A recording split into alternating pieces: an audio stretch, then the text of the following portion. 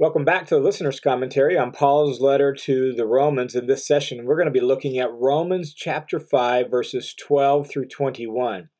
And this has, over time, proven to be a fairly challenging little paragraph for theologians and scholars, not so much because of what the text says. It's actually fairly clear what it says. The challenge shows up in, well, what are the implications with regard to certain theological questions that we have?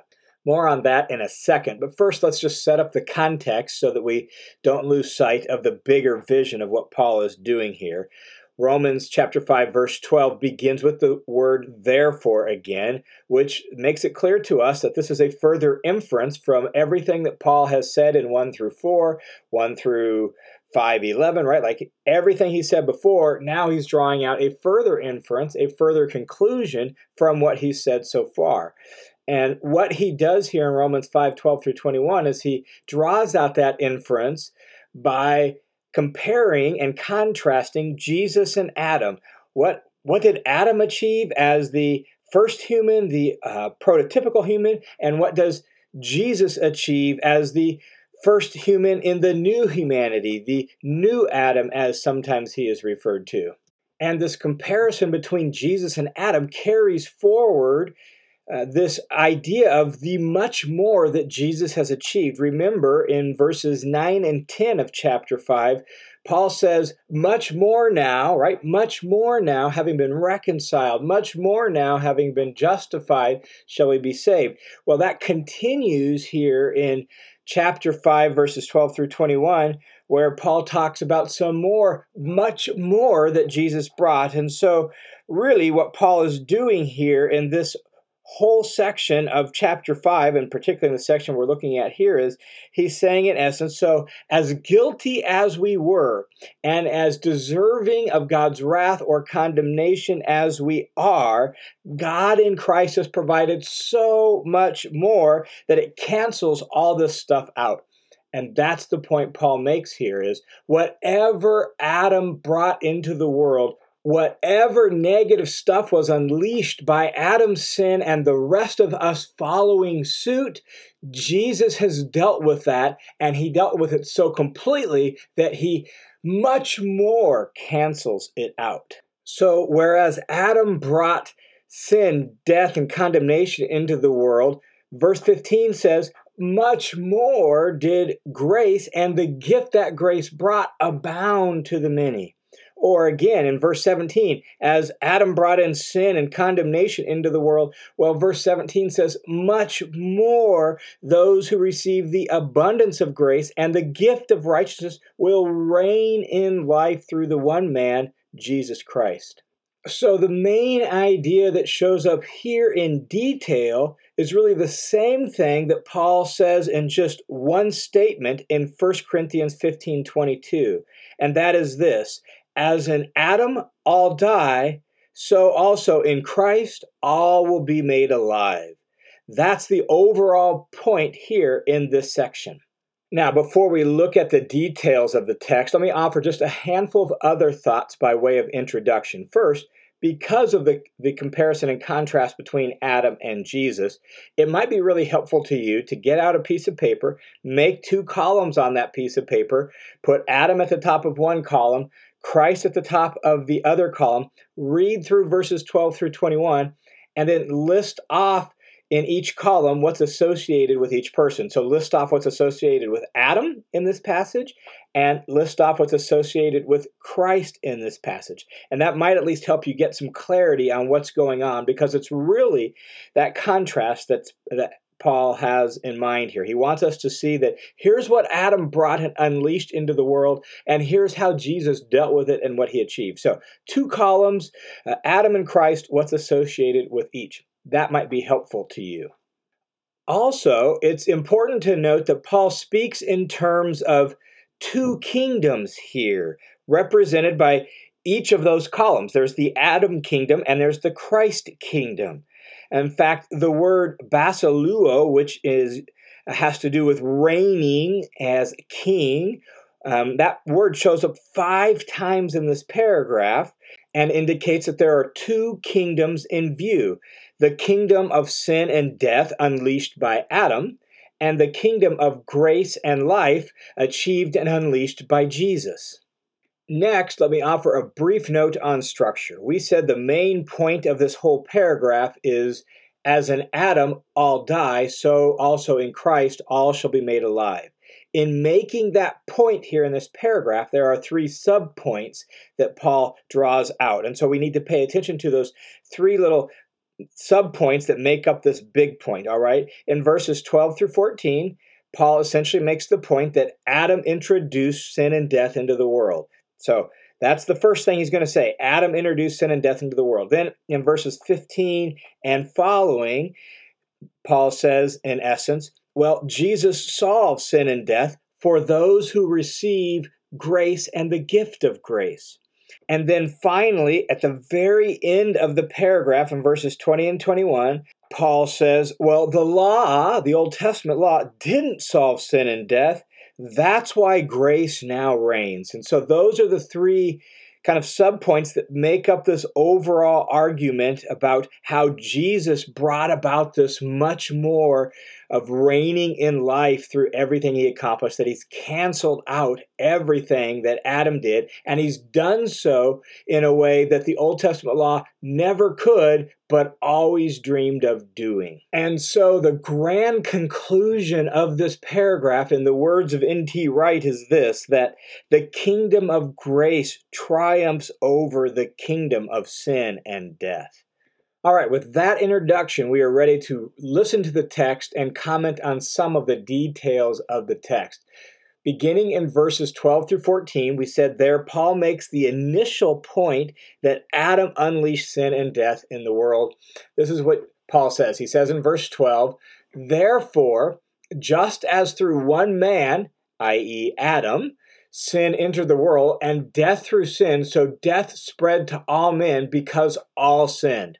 The point, obviously, here is that Adam was the instrument through whom sin and its consequent death were unleashed in the world. It was through him, and it was through sin that death came into the world. And really the focus here in verse 12 is primarily on death.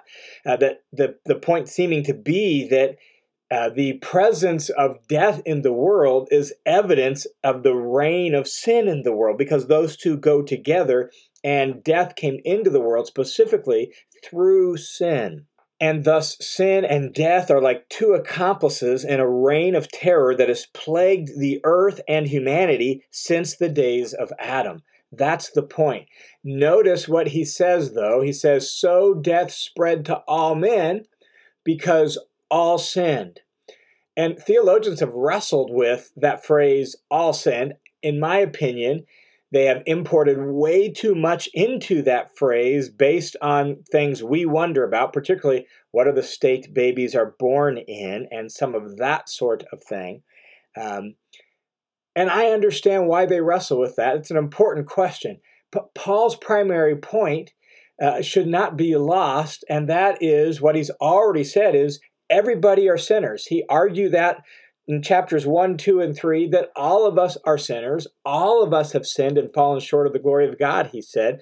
And I think he's simply restating that point here. And now he's explaining, and that's why death entered the world. And so when he says all sinned, I think he just means all of us sinned. That yes, Adam was the gateway, the door through which sin and death entered into the world, but it spread to everybody else, and we're all complicit with Adam in this problem, this reign of terror of sin and death. And because death came into the world through sin, this is really important for us as we increasingly have a biblical worldview to remember that death is not normal. It may be the way things are, it's not the way things are supposed to be. And so we shouldn't just refer to death as a part of life. It's just a natural part of life. It may be normal in the sense it's common, but it's not what God intended. It's not what God wants. Death is an alien invader into God's good world. It came in after the fact, and it came in through sin, and thus the Bible describes death as an enemy. In fact, it says it's the last enemy that ultimately will be removed when Jesus comes again and the kingdom of God fills the earth as God always intended. Now, at the end of verse 12, Paul's thought kind of breaks off, and he never really finishes the thought, but he does continue forward with this comparison between Adam and Jesus as he goes on. So in verse 13, as his thought breaks off, he brings up the law because he wants us to make sure we understand that even before the Old Testament law, sin was still in the world. It looked different. It may not have been named the same way, but it still existed because of what he just said, that Adam unleashed sin. Everybody was complicit with sin, and thus death was a just penalty because we're all complicit in this experience. And thus, how do we understand sin pre-law? So Paul says in verse 13, for until the law of Moses, sin was still in the world. So sin was in the world even before the law came, but sin is not imputed where there is no law. Sin is not counted or credited in the same way. Like what the law does is it gives sin a name, it marks out specific boundaries, and it holds us accountable. So people before the law came knew there was right and wrong. They could sense when they did wrong, but it wasn't as clear. So even though the law hadn't been given yet, sin and death still tyrannized mankind. Now, Paul goes on in verse 14 and says, nevertheless, death reigned, right? So death still reigned even though the law hadn't been given. So death reigned from Adam until Moses, really up until the law was given. That's his point. So death reigned from Adam until Moses, even over those who had not sinned in the likeness of the offense of Adam, who is a type of him who was to come. Couple things to clarify there. When he says the offense of Adam, the word offense in Greece is parabasis, which is transgression. It means a specific command, a violation of a specific, clearly enunciated command. In fact, in the rest of the paragraph, that's going to be important because he uses several different synonyms for this same idea, violation of a specific command. He uses primarily the word paraptoma, which is the same idea of transgression, trespass, violating a specific known command. And so that's his point here is death reigned from Adam to Moses, even over those who didn't have a specific command like Adam did. Adam had a command, don't eat from the tree in the middle of the garden, and he did. The law wasn't given, and so there was this vague sense of right and wrong, but it hadn't been enunciated and named with specific commands. Nevertheless, sin was still in the world, and thus death still reigned. And it's important to note that Paul, by the word death, means death as the condemnation for sin.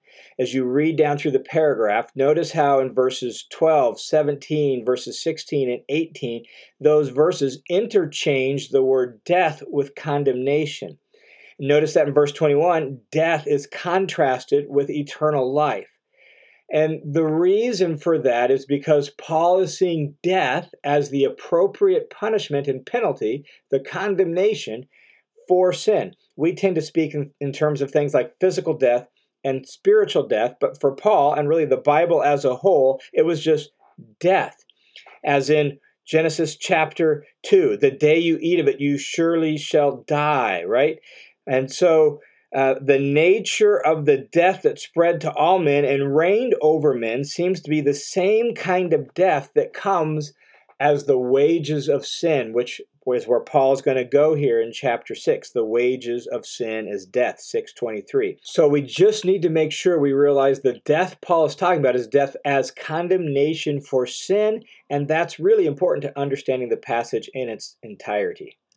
Okay, now beginning in verse 15, Paul is going to contrast what Adam achieved with what Jesus achieved. The differences between them is really important. And so when we read verses 15 through 19, pay attention to the differences between Adam and Christ. In fact, the not in verse 15 is emphatic.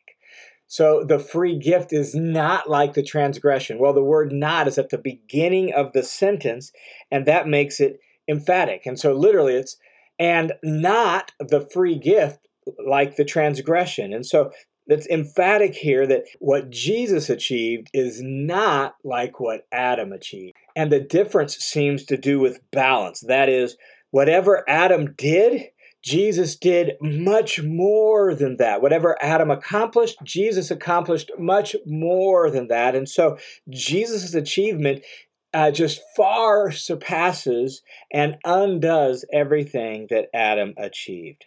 So let me read verses 15 through 17. But the free gift is not like the transgression, for if by the transgression of the one the many died, so the transgression of Adam brought death to the whole world, right? So many died, much more did the grace of God and the gift by the grace of the one man, Jesus Christ, abound to the many. And so Jesus' grace and the gift that the grace brings does much more than what Adam accomplished.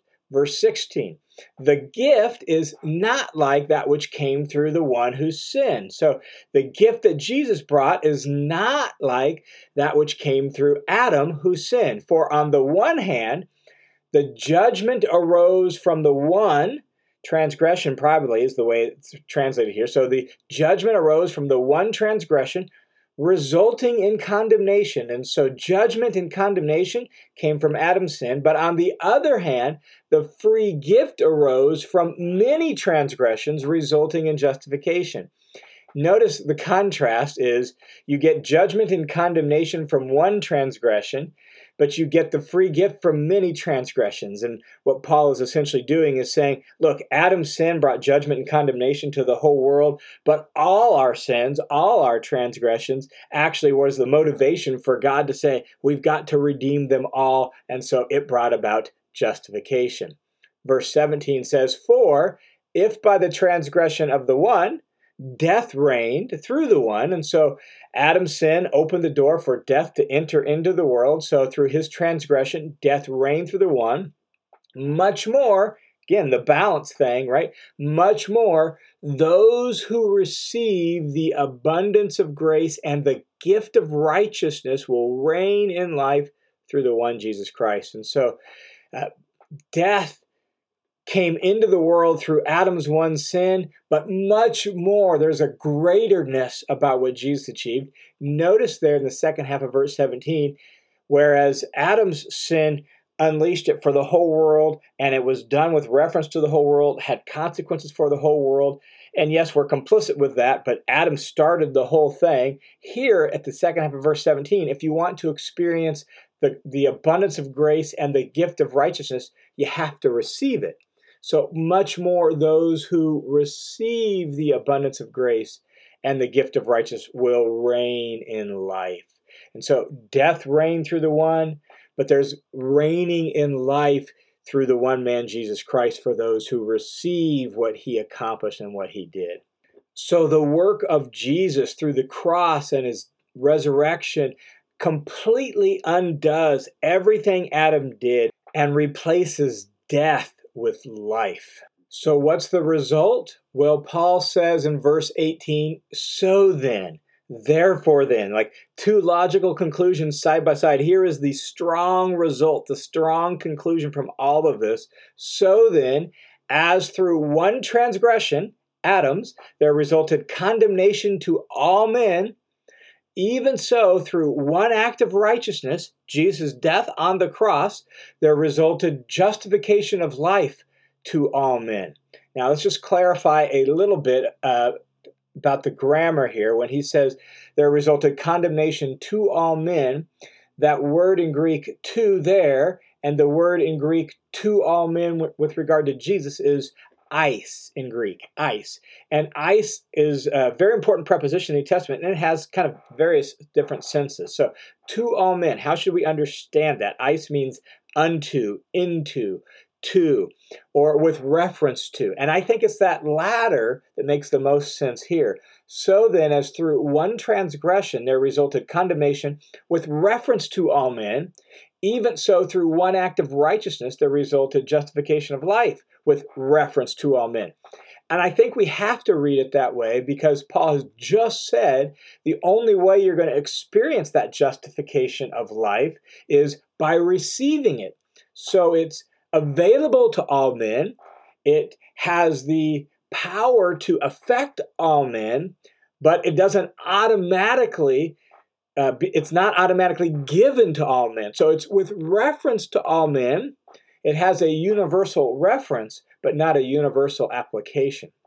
Now, with regard to Adam, there resulted condemnation with reference to all men through his one transgression. And so Adam's sin opened the door to sin and death in the world. And guess what? We all joined in the act of sinning, and thus the condemnation is appropriate and just for all of us because we all participated in it. So in verse 19, Paul further clarifies by saying this: "For as through one man's disobedience, Adam's, the many were made sinners, even so through the obedience of the one, Jesus, the many will be made righteous."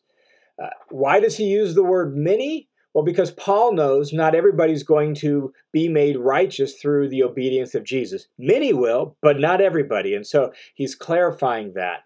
Also, I think there's a little bit of an echo of Isaiah 53, where in Isaiah 53, the word is many. And he talks about bunches and bunches of people. So through as one man's disobedience, bunches and bunches of people were made sinners. They became sinners. They were basically given the designation of sinners. And that's what happened. By virtue of Adam opening the door to sin, sin running rampant through the world, all of us joining in the sin game, all of us now were designated sinners. So the many were made sinners. Even so, through the obedience of the one, through Jesus' life, death, burial, and resurrection, the many, bunches and bunches of people, will be made righteous. We will be designated as righteous. We'll experience justification of life, as he said, by receiving the gift of grace. So in Adam, we are all sinners and we are all condemned. But when we receive the gift of grace and we move from being in Adam to being in Christ, now we are given life and we are made righteous. And then in verse 20, Paul says, the law, Old Testament law, remember he brought that up earlier in the paragraph, right? Talked about the law earlier in the paragraph. So the law came in, it was added in later, right? Sin reigned between Adam and Moses before the law was given. Well, the law came in later so that the transgression would increase. In what sense? Well, in the sense that the law took that general sense of sin and wrongdoing and missing the mark, and it named it. It named it, and so now it's not just sin reigning, but now it's transgression. Now you're crossing a specific violation. That's the reason he uses the word transgression here. The law came in to name sin as transgression so that transgression would increase, but where sin increased, grace abounded all the more, right? Again, the much moreness of what Jesus accomplished. And so as the law enunciated sin for what it was, which led to increasing transgression, which heaped up more and more sins, well, guess what happened? God's grace got bigger and bigger and was able to express itself more fully, more completely in the coming of Jesus. So whereas sin increased, grace abounded all the more, so that, in verse 21, as sin reigned in death, even so grace would reign through righteousness unto eternal life through Jesus Christ our Lord. And so, interestingly enough, even though the law is a good gift of God, and Paul will spend much ink on this in Romans chapter 7 as he has to deal with some of these themes that he's brought up here, even though the law is the good gift of God, it didn't solve the problem of sin and death that Adam unleashed in the world. And that's why salvation had to be apart from the law, as Paul said in Romans chapter 3, verse 20 through 22. And so now in Christ, grace reigns. Grace reigns unto eternal life. And in the following chapters, particularly in chapters 6 and 7, everything in those chapters is really an unfolding and unpacking of these last two verses in chapter 5. All right, that's a pretty quick tour through that paragraph, and I know there's a lot in there, and you probably still have some questions, but hopefully that at least gives you a framework for reading it well. And as you read it, don't lose the big point that the human predicament that was unleashed by Adam and carried on by us has been solved completely and totally by Christ himself. And so the problem of Adam has been undone in Christ. Sin and death, evil itself, has been conquered by Jesus' act of obedience. And now those who receive the grace of God and the gift of righteousness that grace affords will reign in Christ unto eternal life. And so in Christ, sin, death, condemnation, and evil has been overcome and has been and will be vanquished once and for all someday. And those who are in Christ will reign in life just as humans always were intended to by God. They will reign as viceroys of God over a new earth, as Scripture regularly teaches. And they will do so because of the superabundance of grace available from God in Christ. And God and his grace will be all in all. All right, now before we leave this paragraph, I think it's appropriate that I at least take a second and talk about some of the theological issues that emerge in this text. And so if you're one of those who loves some detailed theology, let me just spend a couple minutes clarifying some things about this text. And that's this. This is the paragraph, at least one of the main paragraphs, for which all the varying views of original sin emerge. This is one of the central texts for really every different view of original sin, meaning what's the state babies are born in. And those that believe that babies are born completely innocent and sin-free and guilt-free, they see that in this text. Those that think that babies are born completely sinful and even condemned, and thus that's why they baptize babies, they find that in this text. Those that are in the middle somewhere and say that babies are born sinful but not condemned, well, they find that in this text. This text is really the central text for every different view of original sin. Now, in my opinion, I think that should tip us off that maybe we're trying to make too much of the text. When we can find our very different contrasting views in the same text, it might suggest we're reading it wrongly. Personally, I don't think this text necessarily clearly and explicitly answers the question of what state babies are born in. I think that's an important question for us. I just don't think that's the question Paul is answering here. That's maybe a later theological question that we wonder. Paul just isn't dealing with that here. Paul is simply capturing up the argument he's made thus far and propelling it forward into new directions in the book of Romans. And so, what state are babies born in? I just don't think he's answering that here. And yet I understand the difficulty of the question, well, then why do babies die? If death spread to all men because all sinned and death came through Adam and babies die, but babies don't have the freedom to choose.